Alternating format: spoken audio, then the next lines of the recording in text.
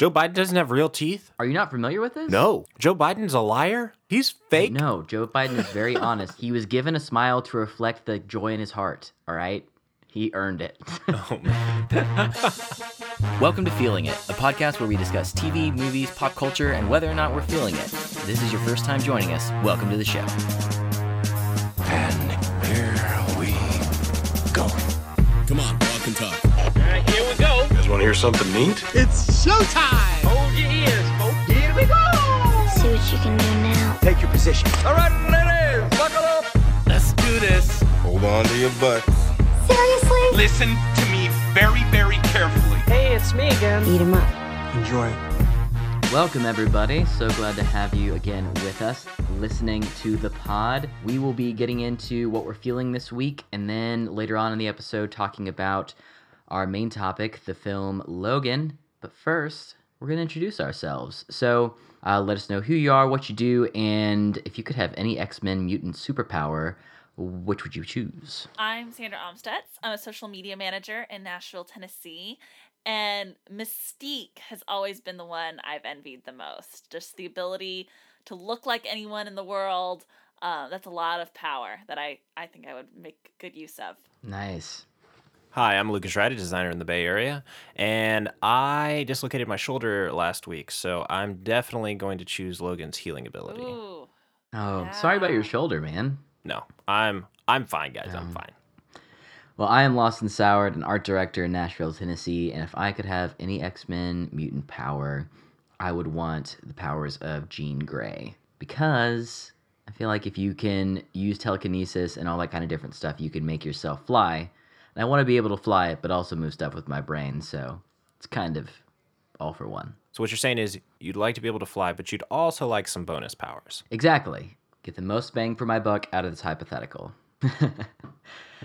All right, so speaking of getting the most bang out of your buck, getting something that has one application but many uses, that doesn't even work. I was trying to think of like Swiss Army knife. You have one knife and then you have all these different uses. Maybe that could tie in to Lucas's pick, but it didn't work. So Lucas, why don't you just start telling us about your pick this week? This week I'm feeling the soundtrack for the movie Swiss Army Man. You guys saw this, right? So good. I did. Yeah. Totally. Yep. Yeah, I really liked the film. The film came out last summer. It was really quirky and weird and fun. But what really stuck out to me was the soundtrack. For the most part, this soundtrack is completely a cappella. It's done by two of the guys from the band Manchester Orchestra, Andy Hall and Robert McDowell. And they really got the feel for the movie. And they worked with the directors to do this mostly a cappella soundtrack, which is so weird. This is a Castaway type movie, and so a lot of this movie takes place with just one or two characters, kind of in a deserted island type situation. And the soundtrack uses a lot of their vocals and a lot of their dialogue in a sing-songy way, and they brought in the two leads to do some singing on this as well. And they do the Jurassic Park theme song and a really sullen version of Cotton Eye Joe, which is a ton of fun. But my favorite is they have a montage sequence in this film, and they play this song called Montage. It's really just a narration of what's going on, and it's weird and quirky, and guys, this is so good.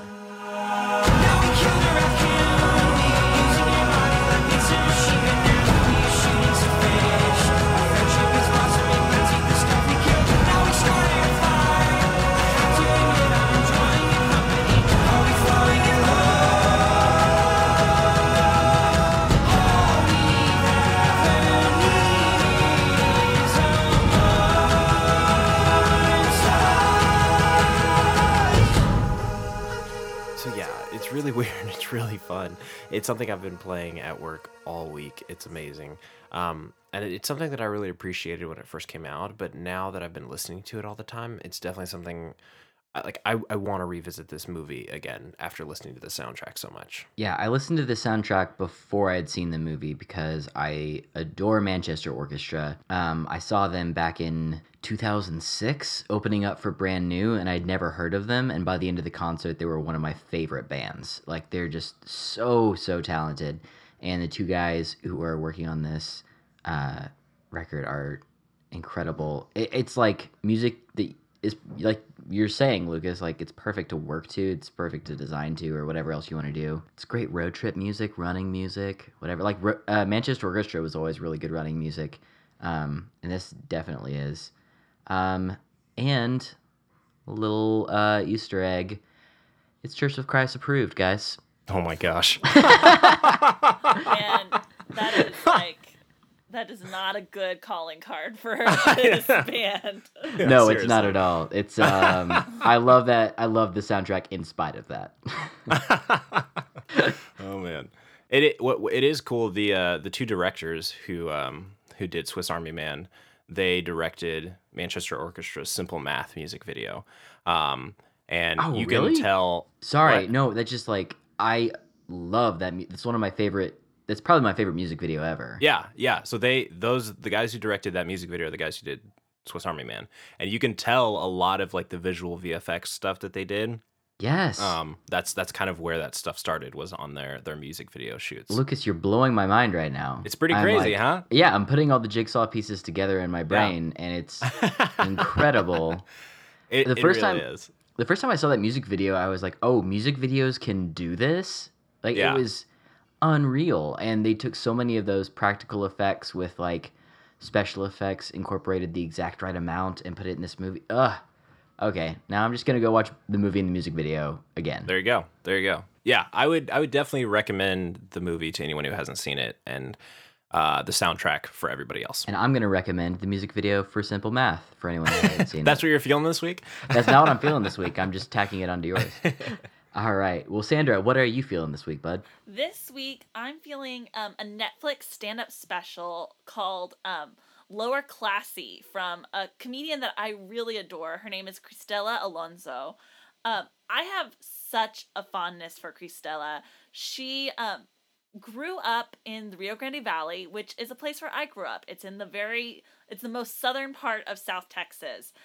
She grew up just a few towns away from me. And so I'm fond of anyone who makes it in the entertainment business that also grew up where I grew up. But in addition to just her and I being from a similar place, she's incredibly funny. She has been doing stand-up comedy for a long time now. She is one of those comedians that if you probably haven't heard of, but she makes like really great money doing stand-up comedy. She's very big in like a Latino like comedy scene that maybe like you or I don't go to it very often. But Speak for yourself. Yeah, seriously. But I am such a huge fan of hers. She had a ABC family sitcom that lasted just one season last year. Unfortunately, it was canceled, but I was also a big fan of her show. It was self-titled. It was called Cristela. She's the first Mexican American woman to like create her own sitcom and awesome. star in it. So that was like a really big deal. I've always been a fan of hers on podcasts or on her show. And so when I found out she was getting a stand-up special on Netflix, I was also really excited for that. So I watched that this week and I had such a ball. I can't say it too many times. She's so funny. In addition to just being really great, she really talks about the election in a fun, lighthearted way that's also like important. She obviously has a lot of comedy about being a Mexican woman, about growing up poor in South Texas. That's comedy that I really appreciate. She has things that are kind of regional that I definitely found hilarious growing up in South Texas, that I'm sure other people will as well, but because they're from my part of the country, you know, I have a special fondness for her. One of those bits is about the singer Selena.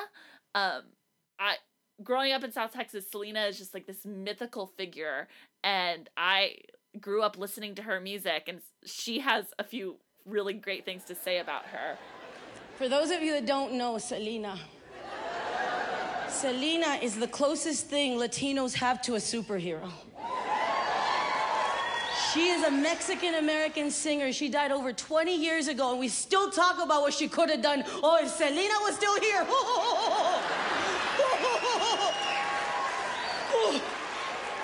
Trump would build a wall, she would knock it down with her voice.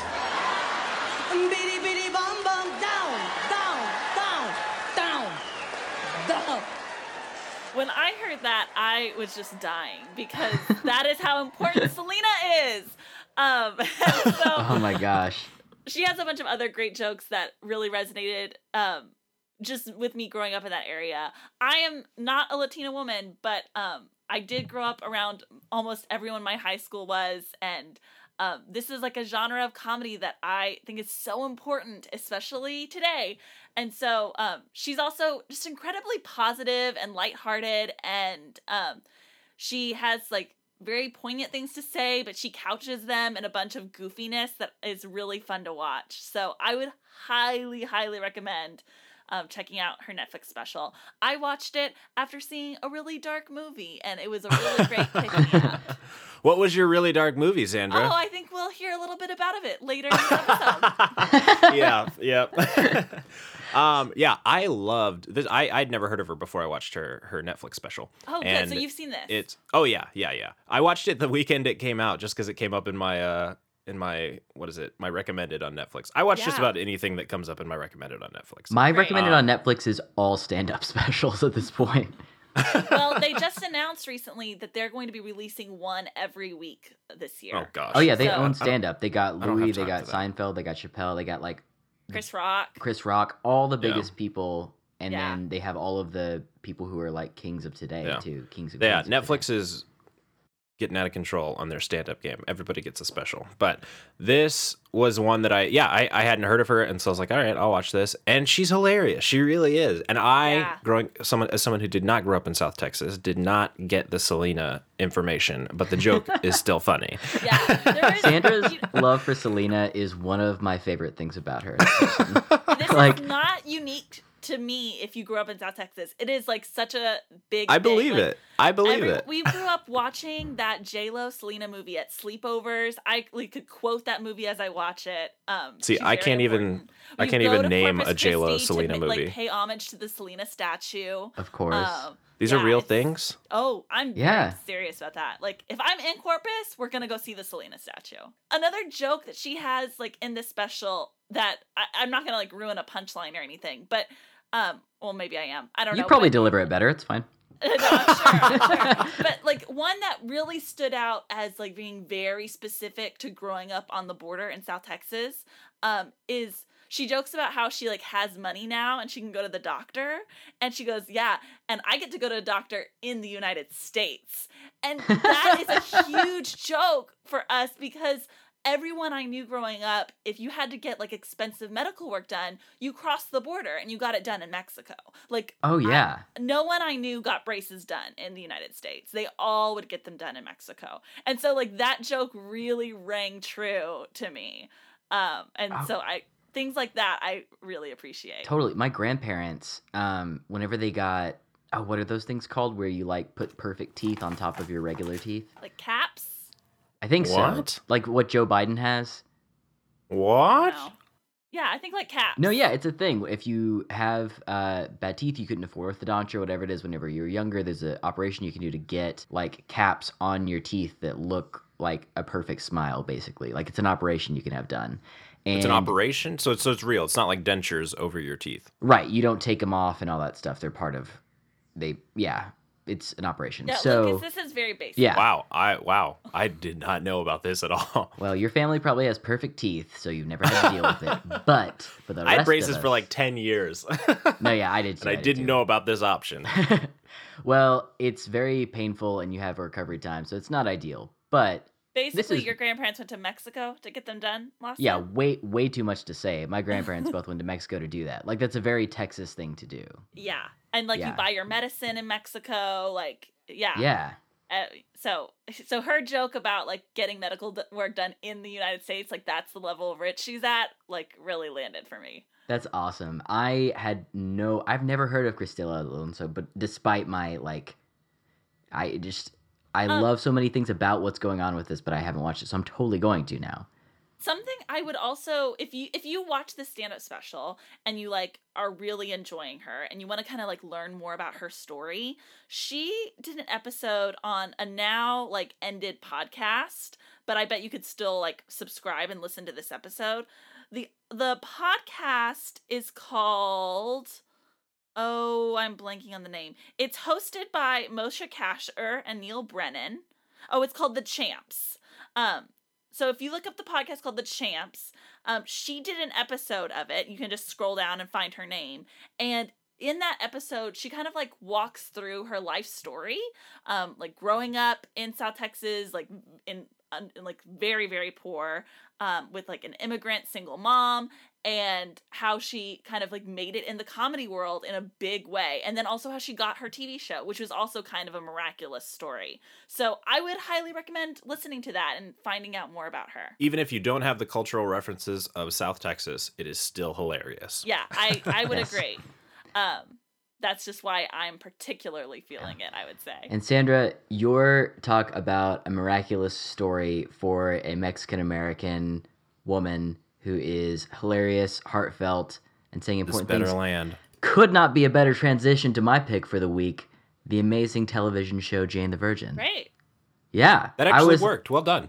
Thank you. I feel like I actually landed one, and I'm going to retire after this episode. No more transitions ever.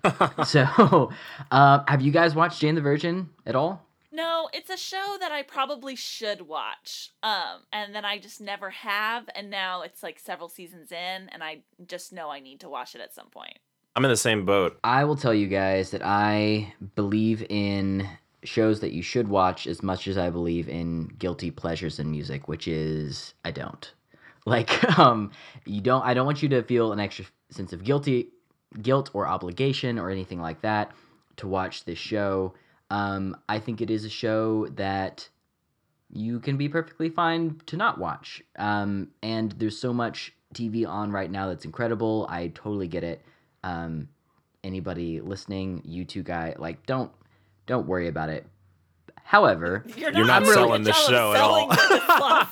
No. You're just like, you don't need it. Watch Like, it, whatever. don't watch it. Yeah. Watch it, don't watch it, it's fine. No, but I'm feeling it, so if you want to watch something that I'm feeling, then you should watch it. It's so good. It's so good. It took me until, this is the 6th episode. It was very entertaining every episode up until the 6th one. But the 6th one is really what hooked me. And now I find myself really caring about these characters and what happens next, and really being invested in the story and wanting to go forward. So did you just start it recently? On season 1? I just started, and that's part of why that's what I was trying to communicate with my no guilt thing. Was like, I just started it, so you don't have to feel bad. But yeah, it's so fun. It's such a feel good show. It shows elements of family and faith in really like positive ways, but it's not like it doesn't beat you over the head with anything. Yeah, it's not preachy at all. It's based on a telenovela, but does a really fun and interesting job of translating it to modern times. It's set in Miami, so it's like really bright and energetic and fun. Some of the characters are hilarious in every single scene. Jaime Camil plays Rogelio de la Vega, which is Jane's dad, and he's magnetic and hilarious in every single scene that he's in. And I really just can't say enough about Gina Rodriguez. She plays Jane, and her performance is, I don't know how an actress can, I feel like it can't be an acting thing almost. Like, she just must be an abidingly good person, because every time she's on screen, there's just something about her presence, something about the way she delivers everything that just makes you like instantly care about her, want the best for her, understand all of her backstory as someone who's always tried to do the right thing and is now in a bunch of different situations that are really difficult to figure out what the right thing to do is. It's just a lot of fun. It's at first, whenever I was watching it, I was like, I went through a lot of drama in high school relationships, and even that, like ages 14 through 18, was enough for me not to want to watch a show that's based on dramatic relationship stuff. Based on a telenovela, there's plenty, romance and star-crossed lover stuff, and people being related to other people that you didn't know about, and betrayal, and all this, like, mainstays for the genre. But by the time you get into it, if you give it a couple of episodes to try it, it's really, really easy to fall in love with all these different characters, and be really compelled by what's going on. And I mean, there's real stuff, there's real difficult things, there's real personal dynamics between family members, and all these different things that feel like a real slice of life. But there's other parts that are very exaggerated and very, there's elements of magical realism, there's over the top stuff, but it doesn't, it's able to pack a dramatic punch without feeling high stakes, which I really appreciate. It's nice to watch watch TV shows that don't feel like they're life and death, but are still able to feel dramatic at certain times. So anyway, it's not, I try to shoot straight with you guys. Like, I'm going to tell you when a show is my favorite thing ever, and I'm going to tell you when a show is a show that I just really like and recommend and think you'll enjoy, but may not be your cup of tea. And I think that's what this is. And I think it's really good. It's a very enjoyable show. I think if you watch a couple episodes in and you don't like it, then, it's okay. It's not prestige TV. It's going to be all right. But, like, I really, really enjoy it, and I think it's a show that's really fun to watch, and kind of the perfect thing to keep you compelled. And if you need, if you're watching a super dramatic show, if you're watching some prestige TV, if you're watching a really dark movie about Hugh Jackman being beat up over and over, then you can watch something like Jane the Virgin afterwards and be in a much better place. So Jane is always trying to be a good person despite being imperfect, and it's so nice to see someone on TV actively trying to pursue making herself and the world a better place. So I love it. I love the people involved. Jane the Virgin. Awesome. Okay. I would say that even though I haven't seen this show, I do adore Gina Rodriguez. Like, I will seek out any YouTube interview that she's in. I love hearing her speak. I think she's really smart and funny, and I really have such a fondness for her. So it's definitely one of those shows that I am going to watch at some point. We'll just find out when it is. Yeah. I want her to, like, star in a movie now. Like, I don't want the show to go away because I think it's doing really great and the story's progressing really well, and I'm only in season 1. But I don't feel like anyone I don't know of any TV actress that I'm more rooting to get, like, a starring role in a big upcoming movie than Gina Rodriguez right now. Yeah, good. All right. Well, all that being said, let's move into our main section and talk about Logan. And where down we go, go, go, go, go. Oh, where down we go, go, go, go, go. So where down we go, way down we go. Oh, you let your feet run wild.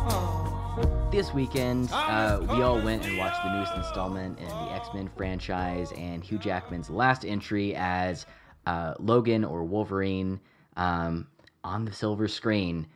There's been a lot of critical praise that came out ahead of the movie, which made me very excited to see it for myself, having had really mixed reactions to different X-Men movies and different Wolverine movies in particular. So without going into spoilers, what did you guys think? What were your impressions? Well, Sandra, you're the only one of us who hasn't watched any of the other Wolverine solo films, correct? Yeah. Correct. I've seen, I think, all of the X-Men movies aside from the 2 Wolverine solo movies. And now I've seen Logan. Cool. So, not having seen any of the Wolverine movies, what were your impressions of this movie as, like, an X-Men movie with no other X-Men besides Wolverine? Because the others are super, super team films. Right. Yeah. Well, I mean, I think it was, in that aspect, I think it was a little disappointing. I think my favorite part of the X-Men movies are, like, the big battle scenes when it's, like, all these different types of superpowers, like, interacting with each other, and you get to see, like, how those same thing with like the Avengers movies, where you get to see multiple different types of powers fighting against each other, and not just like one person with superpowers fighting a bunch of people that don't have any powers. That's what makes like the X-Men movies so intriguing and exciting to me. And so this had a lot less of that. And I would assume that the other two Wolverine movies had a lot less of that as well. So that was just like not as fun. I do feel that I didn't need to watch the first two movies to understand what was happening in this movie. Yeah.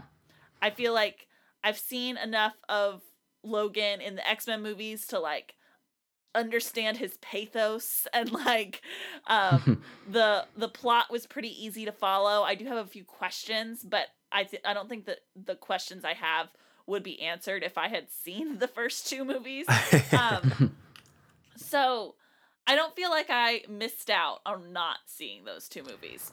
Yeah, that's something really interesting all these Wolverine standalones seem to do, is it's almost like they're not fan fiction films, but they kind of feel like isolated episodes away from the rest of the X-Men timeline. Like the X-Men timeline is so inconsistent and convoluted anyway that it's like X-Men or Wolverine movies will take pieces that they are interested in from other X-Men movies to continue over, but if it doesn't serve them, they just don't keep it for consistency.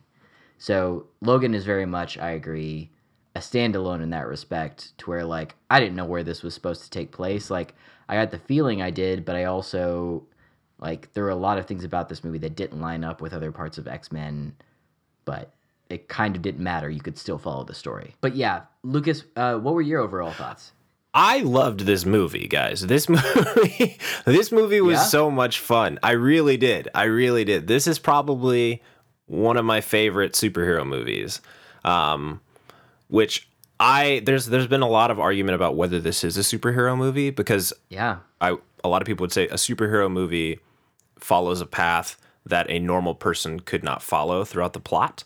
And I think this movie is very grounded and very real. And yes, it deals with Wolverine, but a lot of the plot points are very, very emotionally based and very small. And I just thought that was really refreshing. I also liked Deadpool for the same reason, of that it's just a different kind of superhero movie.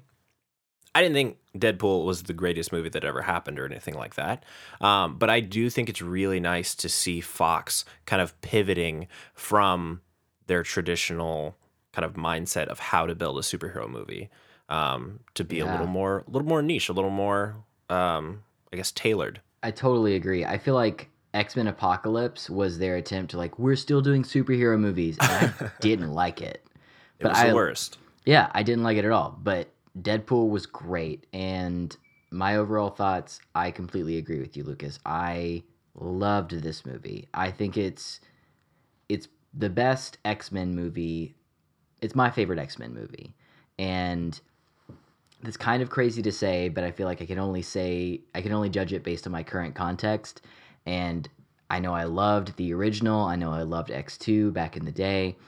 But I feel like this movie does something that it can only do now. Like, you couldn't have made this movie in 2000 because superhero movies weren't so ubiquitous that you could make a movie like this. I feel like this is the way that movie making kind of has to go to survive the deluge of superhero movies. Like, this is a grounded human story that happens to involve people that have some, interesting, that have like superpowers.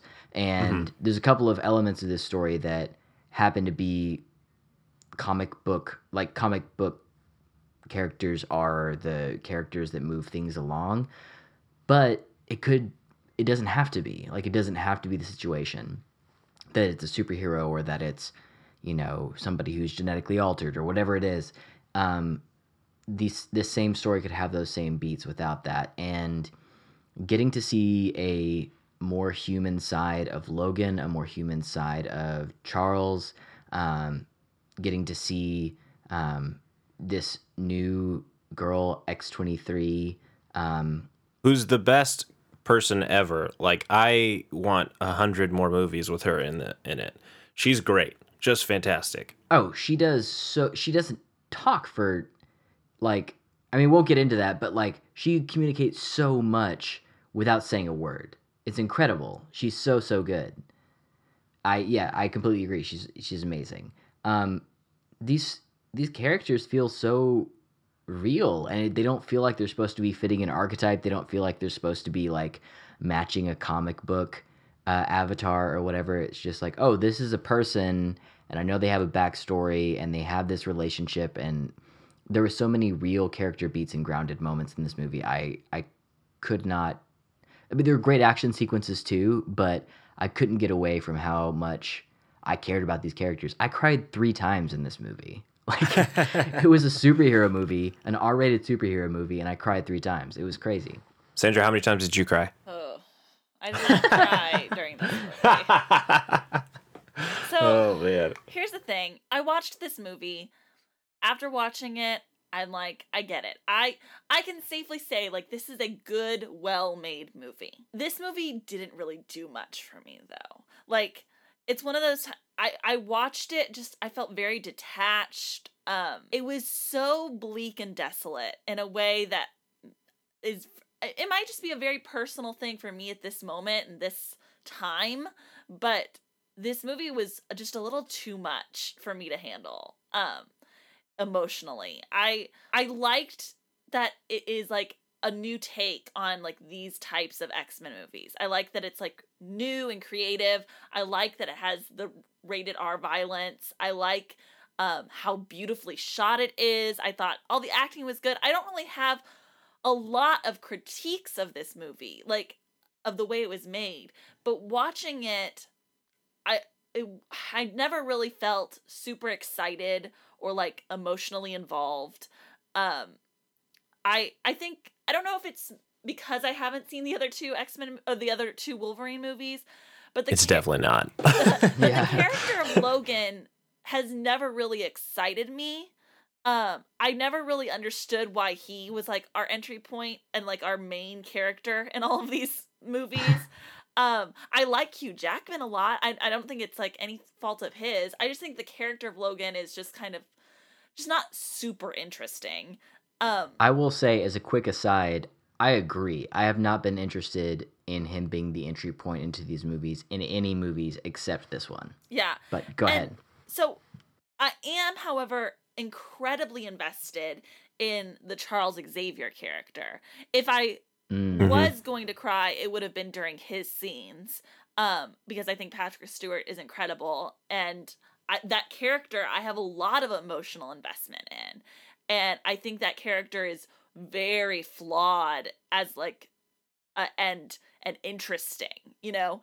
I think like that character does some like fucked up stuff in like the history of these like movies and stories, but is also like desperately like seeking out the good, and that makes for some really interesting storytelling. So that is all to say that like the scenes with Charles Xavier, I found the most compelling in this movie.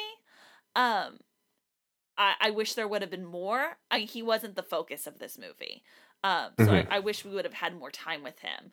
I read this piece that I think is super thoughtful and really intelligent. It was written by Emily Yoshida on Vulture, and it's called "What's Behind Pop Culture's Love for Silent, Violent Little Girls." Have y'all heard of this article? No. No, but great title. I would click on it. Yeah, it's all about this movie, and it's slightly spoilery, but I feel like if you read it, you wouldn't have like anything major be spoiled for you. And it's about this character that's in this new movie, this Laura X-23, and the fact that like she doesn't talk throughout most of the movie, and several other other characters that fit that archetype. The most popular and recent one is Eleven from Stranger Things. I think fits that role very, very clearly. And it's just such an interesting look at why that is, I find, a little bit like problematic, to have like your one major female character in your movie like doesn't talk throughout most of it. I'm not super comfortable with that idea.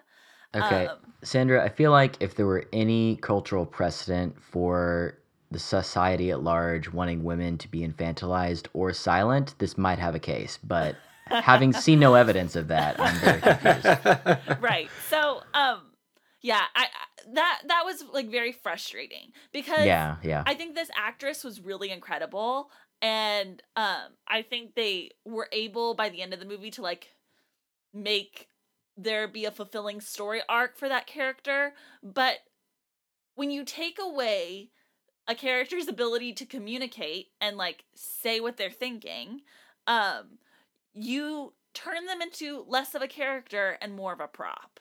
And I feel like throughout a large portion of this movie, X-23 was not a character. And that was very, very frustrating. I would also argue that that's how Logan views her throughout most of this movie as well. You know, that's fair. Again, you also don't have any other female characters in your movie. So like, like if it's so much more noticeable when literally you're one female character, and there are other female actresses, but none that have like a significant role in this story. One of the quotes from Emily Yoshida's article, she says, "I can't help but notice that the X-Men movie where they got rid of all the adult female characters is the one already being hailed as the most grown up and sophisticated." So it's just really frustrating. And I think a lot of the things that this movie does is really cool and exciting. But from a storytelling perspective, I wasn't like as enchanted by it as I think a lot of people are. No, I hear that, and I think that is I think that's so valid. A lot of the beats of this story were kind of rote. Like, how many times have we seen the role of like father figure that doesn't know how to cope with emotions or connect with people, like pushes others away and silently does what he thinks is best while viewing women as prop. Like, that exists. Go ahead. I would also just say, so on top of all of like those storytelling issues that I have, it's just like, it's really dark and violent. And like, I don't think the violence itself bothered me, like, or how like gory it is, but I think how like, I just kept thinking of the word desolate. Like, there's just not a lot of hope in this movie. Maybe a different year, I think I would find this like really important and great. And just like at this time of the year, at where I'm at and where I feel like we are at as a country, it was just hard to watch, you know? And that's not so much a critique as more as it is just like what my experience was like. Yeah, it's a lot easier to watch Mad Max in 2015 than 2017. Yeah. Sorry, go ahead, Lucas. I was just gonna say, I think my view of it was still hopeful as opposed to super depressing. I do think it's a depressing Western. I mean, that's what it is. But yeah. I just think I wasn't ready in the mood to watch a depressing Western, you know? And like, I think there are critiques of it, and then there's also just me like not being really ready for it. Like, but we're talking about it this week, so I watched it, you know? And I just think that's important to know that like, sometimes I feel like so wrapped up in the need to like see the thing that's out the week that it comes out because like everyone else is seeing it and like you don't want to get spoiled. And sometimes it's also important to know that like, yeah, but maybe this isn't good for you right now. Yeah, definitely. Yeah, for sure. So overall, I know you talked a little bit about the character, but how did you feel about the actress? What is her name? Daphne Keane. Yeah, I mean, I liked her, but she doesn't get to do a lot because she doesn't. She gets to do. I'll argue with that. She doesn't get to say a lot, but I think she gets to do a lot. I think I didn't really like. about halfway into the movie is when I really realized how good of an actress she was. Like, I think she's phenomenal. Yeah. And I think she's going to be in a ton of stuff after this. She's great. I hope so, because I did really like seeing her. Yeah. Yeah, it felt like a breakout role to me as well. I feel like if I go into specific things about what was so amazing about it to me, it would be kind of a spoiler. So I want to talk about that more in spoilers. Mm-hmm. But I think she's going to get a lot of roles after this. Yeah. I also thought it was like Patrick Stewart. I think it's the greatest thing that Fox has done to put Patrick Stewart in an X-Men movie. Yeah. And the fact that he's like hung around this long and just continued to sign on to these movies is incredible. And in this movie particularly, I think it's the best interpretation of Charles Xavier that we've seen. Without a doubt. I have never felt like the character Charles Xavier has been more human than in this movie. Like, I know they've given him a flawed story and all of these different motivations and complicated relationships with the students that he's had and his intentions versus what his practical effects in the world are. But he was so grounded in this and felt like there was really a person in the chair in this film to me. All of his performances are amazing. I love James McAvoy as well, but He's my always reason felt like for a crying. wizard character, I feel like. Yes. He's felt like, that's a perfect way to say it, Lucas. He's felt like a magician or a wizard or something like that. And in this, he felt like a person who happened to have more abilities that he needed to figure out how to deal with. Like, he didn't feel like a superhero. He felt like a mutant, like a person with a mutation. And I was so moved by that. And it made the story and his character even more compelling than his already compelling character has been. Yeah, in my view. Definitely. Well, awesome. I know there's a lot to talk about in spoilers.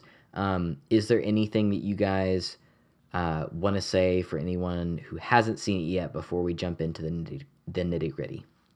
I would say do not spoil yourself. There's a lot of really good stuff in here that I would say watch the movie. Do not read any spoilers. Do not listen to any spoilers. Watch the movie. Yeah. And Sandra, I would take from you, like, for anyone who didn't already get it, if you don't feel like you're ready for a bleak movie, don't go see it. That's okay. It'll be around on DVD or whatever later. I would say don't underestimate how bleak this movie is. Yeah. I tend to be on the side of, I tend to side with Lucas a little bit. Like, I think there is hope in this movie, but you have to go through a lot to get there, for sure. Yep. All right. Spoilers. All right, let's talk spoilers. Before we get started, does anyone want to get out? Are you paying attention? It's your last chance to walk away. Let me tell you what's gonna happen. No, cracking gas. Spoilers! Remember, you wanted this. Okay, so Sandra, before I forget, I thought that whenever Daphne Keene was talking in like the second and third acts, her first introduction, whenever she starts talking for the first time and she starts yelling in Spanish, they don't give her any subtitles. Yeah, but that's the stuff fucked up. Yeah, which is messed up. But hearing, like, understanding the stuff that she said in Spanish added such a layer to her performance and to her reasoning for being quiet up to that point. So what did she say? She was yelling, and I'm like remembering correctly, but she was basically like, why would I waste my breath on someone who is doing nothing but insulting me and yelling at me? Like, you're not worth my words. You're not worth my time. Why would I give you the dignity of my voice? Like, that's what man, I want that. I want those subtitles. That makes me really angry because, like, that, I mean, I think I still critique the movie for making her a silent character, but, like, that would have meant a lot more in that moment and given that character so much depth, and that's really, really fucked up that they didn't subtitle it. So for me, a lot of times in my head, when you subtitle it, what you are doing is you are, I guess, translating for the audience what people on the screen understand. You're choosing what perspective you want the audience to have. And in this case, we are, I think for this film, we are in Logan's shoes. We are in Logan's head the entire time. And so we are seeing what he sees. We are getting what he gets, which is absolutely nothing from her. Yeah. And even in that moment, whenever she's yelling and saying like very intelligent, compelling things, they choose to take the perspective of Logan and to be like, you as the audience should just be confused by the rapid fire speech of this person who you just found out can talk.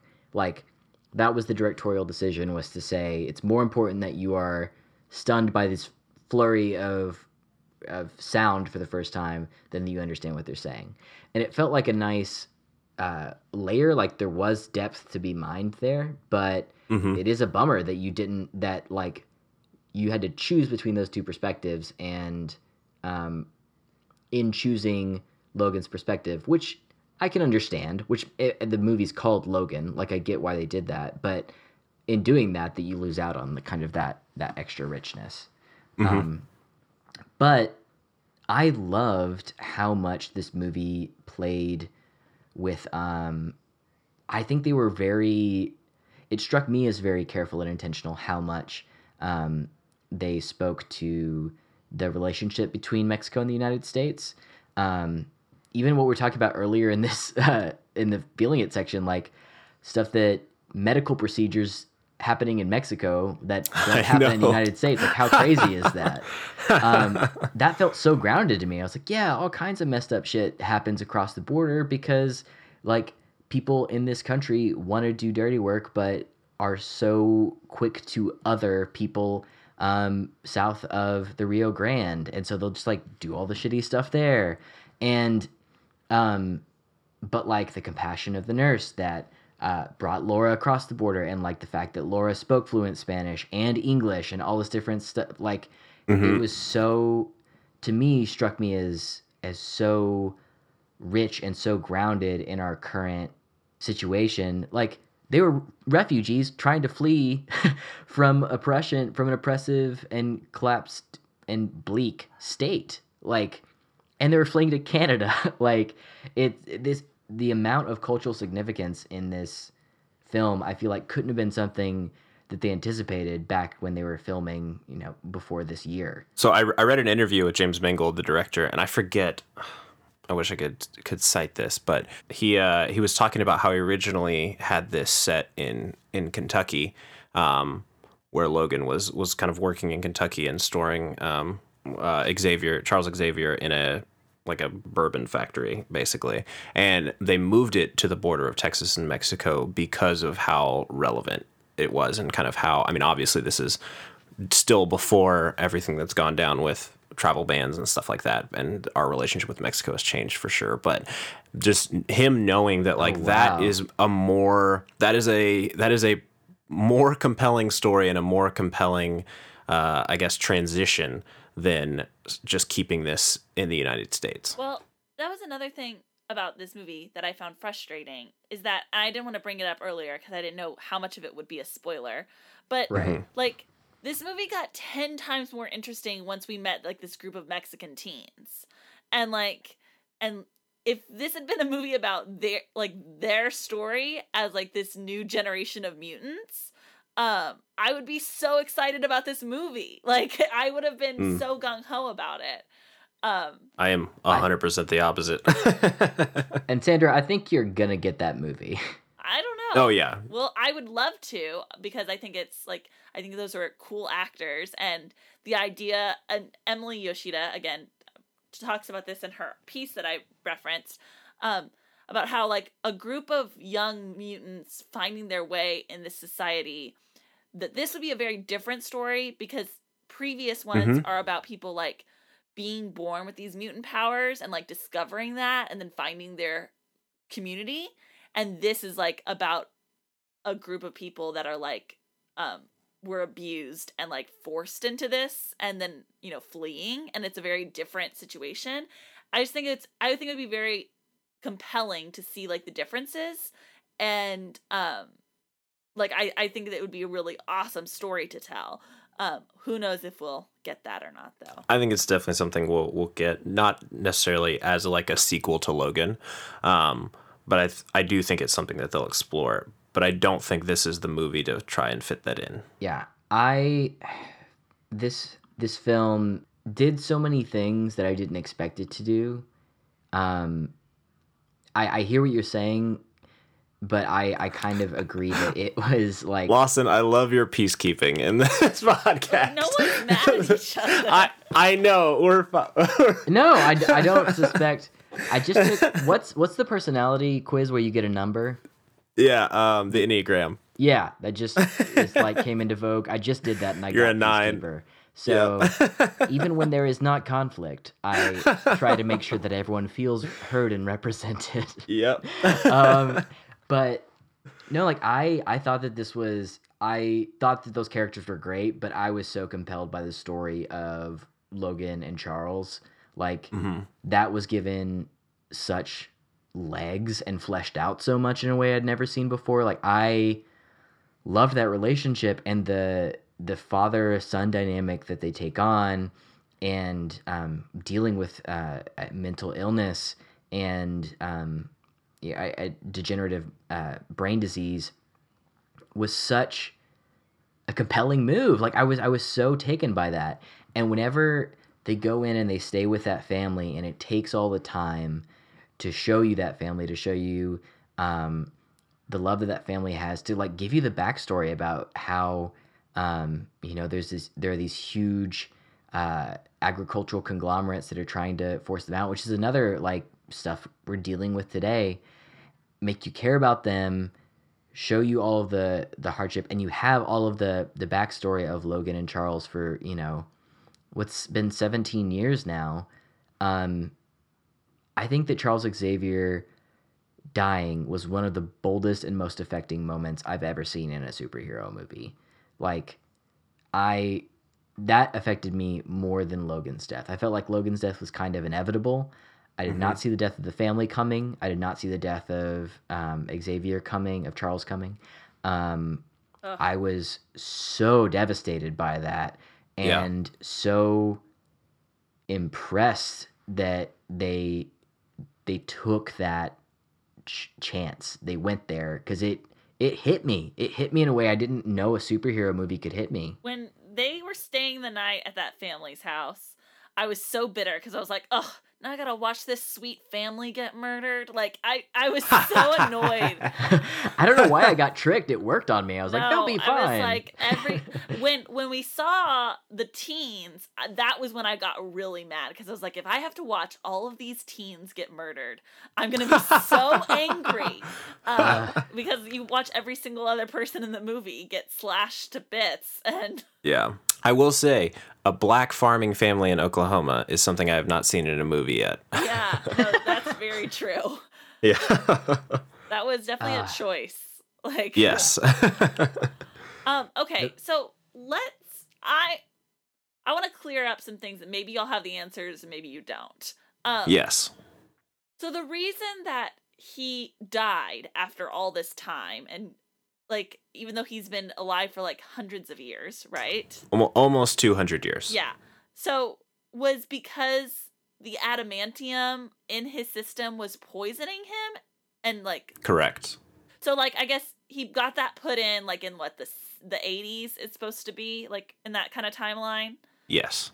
And so like after, and it's 2029 was this movie set in, right? Yes. So 30 years, so after 50 years of having the adamantium in his system, that was like what did him in. I think he's been slowly like petering out for the last like 30 years or so. I don't think it was like all of a sudden. I think he's been sick, like what the movie kind of feels like, where it starts off is like he's been sick for a long time, and this is just kind of how he lives now. Yeah. I don't think it's like an all of a sudden like a regression or anything like that. So I guess like the theory would be that if he never had the adamantium, am I saying that right? Adamantium? Yes. Yeah. Put in his system in the 80s, that he might have lived for like another 100 years. Like, exactly. Okay. Yeah.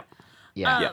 Okay. I thought they might have said like, oh, I already shot myself once. Like, I was expecting that to be a reveal at some point. It was like, I shot myself, it didn't kill me, because I shot myself in the chest, and I'm saving this other bullet to shoot myself in the head if I do really want to die. Like, I thought that there was something literally going through his organs slowly to kill him over time. No. Like he tried to kill himself. Yeah, I thought it was like an Iron Man and that's what's killing him. issue that he self-inflicted. Yeah, but they never specified that. So, like, my best guess is exactly what you just said. Okay, so here's my other question. And y'all might not know the answer to this, but the timeline, that question.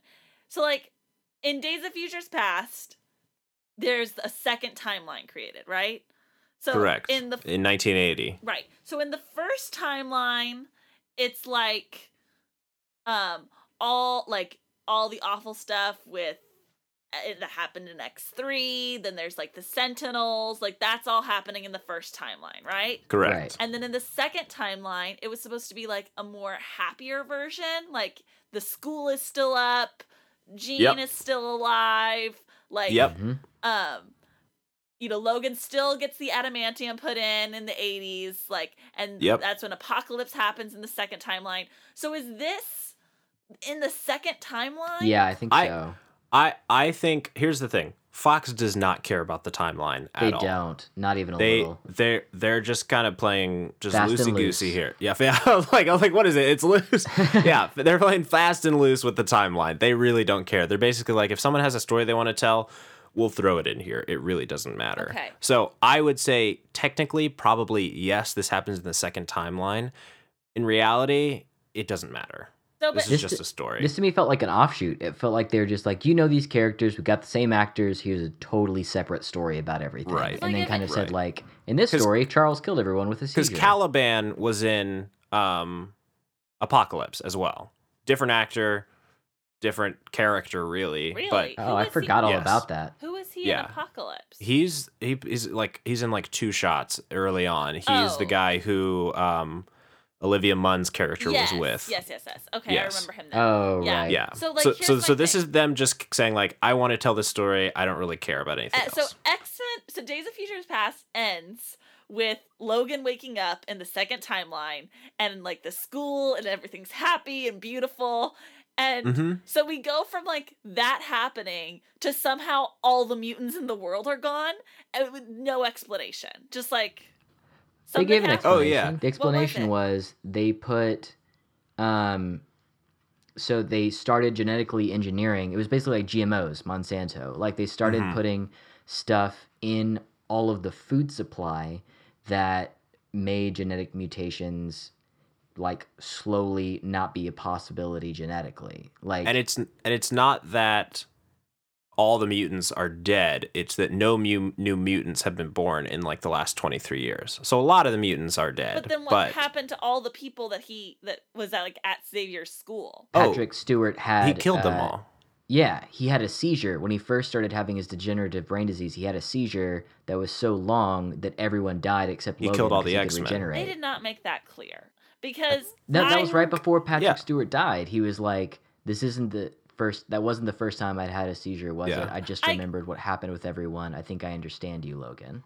And on the radio, when they're in the car, that says about talks about the Westchester incident. Both of those things, but they didn't make it clear that he killed everyone, all the other mutants. Like, I just thought it was like a similar incident to like what we saw before, but like he just killed a bunch of like people in a city. Like, they didn't make he killed everybody. He was at the house. He was at the mansion, and he killed all the X-Men. And that's why Logan has him in the big tank and like took him and all stuff. I got that part. The fact that what happened to all the other mutants, I don't think was made clear in this movie. All the other mutants or all the other X-Men? Well, X-Men, like, they are mutants. Like, they... Right, but not all mutants are X-Men. I know that, but there was a bunch of them that we all knew. Like, we knew all a bunch of those them. People. We had names for them. Like, we grew up watching movies about them. You're still upset that the people that you like were not in this movie. I'm not even upset that they're not in this movie, although I think that would have been a more fun movie. I'm upset that, like, I didn't know what happened to them. And I don't think that it was a clear explanation of what happened to them. I thought the kind of explanation they did in this movie was very, to borrow it was very Maxian. It was kind of like, we're going to throw in hints along the way and expect you to pick it up. And maybe you have to watch it twice to get everything, but I mean, it, I'm like, not doesn't saying spell I it was out. confused. Like, the movie Right. makes sense. I just would have liked more better storytelling. I expected there to be some monologue or somebody talks about what happened, and I am very glad that did not happen. I was not looking forward to it. Oh, I'm impressed that you thought that the guy that made Clone Wolverine didn't seem like a long monologue. Oh, that was a monologue, but I'm saying a monologue about Xavier killing all the X-Men. Oh, yeah. That was the monologue I was waiting for, and I'm really glad we didn't get that. Yeah, I thought they did that in a very understated way, as opposed to the other guy who's like, we found out that we could use the corn that we were planting and la la la. She's like, bro. Right. Yeah, that monologue was not great, but yeah. And also, I was so taken off guard whenever Clone Wolverine came on the scene. Like, oh my, I didn't see that coming for a second, and I've read a lot of the comics. I saw that coming like a mile away. I was shocked that wasn't in the marketing at all. That Wolverine fights himself. I read an interview about how like they worked really hard to keep that out of the marketing. I'm so glad because that was like too. The Terminator Genesis marketing was like 99% built on the fact that Arnold Schwarzenegger fights his younger self. And it looked terrible and was not interesting at all. But having it show up in this movie was great. I figured it would be like a Wolverine clone, but I thought it would be more like another person with claws again, as opposed to actually Hugh Jackman, like a younger, fitter version of Hugh Jackman. Yeah. The way it worked, too, made for an incredible moment where I didn't know if I was like, what is happening? Because I thought it was like a nightmare that was happening for a minute, and then stuff kept happening and kept happening. And I was like, oh, no, this isn't a nightmare. This is actually happening. This is real. And then whenever I found out it was a clone, I was like, oh, shit. Because like that was part of the thing when Charles Xavier was killed, I was like, that didn't just happen. Like, Logan wouldn't have just killed him. This is a nightmare. He's wearing a black shirt. This is clearly art direction. Like, this is an evil nightmare shirt choice. Like, nope, no, just an evil Logan. Yeah, just the same as a goatee for the Darkest Timeline type thing. Exactly, yeah. And it made that moment and the way that it sunk in really, really affecting. For me, anyway. Yeah. Not as perceptive as Sandra, but got to enjoy that moment. Was there anything else now that we are like fully out in the open that you want to talk about that you enjoyed? Did you guys like that it was rated R? Like, I felt like this movie would not have been good if it was PG-13. I don't know about y'all. 100% agreed. Yeah. And not necessarily like because I love all the gore and everything, but I just think like the emotional, like Sandra said, the emotional toll that it takes is an R-rated movie. Like the themes that it goes through are just for a mature audience as opposed to a happy-go-lucky, teen flick that we've gotten before. Oh, yeah. I'm dying for a fucking happy-go-lucky teen flick, let me tell you. Because none of these X-Men movies have really been about the school. They're always just about, like these X-Men work at the school, but then there's a bigger thing that they need to attend to. And I just want a pure X-Men movie about the teens in the school. And they don't have to save the world. I just want them using powers and learning about their powers. Maybe someone tries to take over the school and they save the school, but I want a high school X-Men movie. I would love that actually much. What you want is a high school X-Men TV show is really what you're saying you want. I think I would prefer a movie, but I would take Oh, come a TV on. show. I was trying to set you up. There's an X-Men teenage TV show coming out this year. Really? On Fox, yeah. Yeah, that show sounds... But I totally... Like, whether it's a show or a movie, like, I would love a movie that takes place at the school. I would love a movie or a TV show that takes place at Hogwarts without Voldemort involved. Like, there's all of these amazing worlds that are being built with just, like, great human teen characters that would be awesome to follow regardless of a world-ending protagonist or antagonist, like, evil super plot going on. We need smaller bad guys. Absolutely. Smaller, better bad guys. What I really want is Sky High, but for X-Men. Like, ugh, gross. Sky High is such a good movie. Oh gosh, I enjoyed Sky High. If you haven't seen Sky High, you're missing out. It's great. Okay. Y'all, Kurt Russell. One of the characters is named Warren Peace. Oh my gosh, guys, we just like different things. That's fine. Oh man. Well, thank you guys so much for talking through this. What's your final recommendation? Thumbs up, thumbs down, thumb in the middle? 2 thumbs up. I'll give it 3 thumbs up. 3 claws up, if that is a thing. Oh, man. Done. I'm hilarious sometimes. You tried to pass that off as just like, if it's a thing, whatever. Maybe Yeah. I'm just going to set this joke here, and maybe people laugh at it. You got Putting effort into it. 1 toe claw down. She didn't use her toe claws. That's what I was upset about. That was like the one thing I was upset about here. She didn't use a little bit. Like once. She should have been going crazy with those things. Man, those toe claws are killer. Literally. But I think, man, she could have gone balls to the wall with those toe claws. Yeah, she could have gone all out for sure. And she did such a good job during the portions where she wasn't speaking, and then her acting was, I think, better than Hugh Jackman's whenever she was speaking. And she was acting in 2 languages. I'm so excited for her future. She's so good. She's so good. They'll do a solo thing with her in like 4 years when she's older. It'll be great. All right. Well, thank you for listening.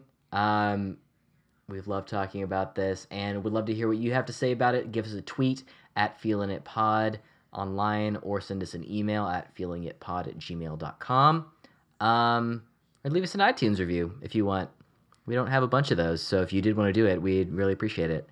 I think that's it. Let's go around and let people know where you can find us online. Sandra? I'm Sandra Amstutz, and all of my social media usernames are at Sandra Amstutz. My last name is spelled Amstutz. I'm Lucas Wright. You can find me on Twitter and Instagram at Lucas and Stuff. I'm Lawson Soward. You can find me on social media platforms at Lawson West. Thanks, guys. Bye. Bye. Bye. Thank you. Goodbye now. Goodbye. Go away. I'll see you soon, okay? That's it? Go home? Move it along, Padre. Goodbye, old friend. That's it. That's our show for tonight, people.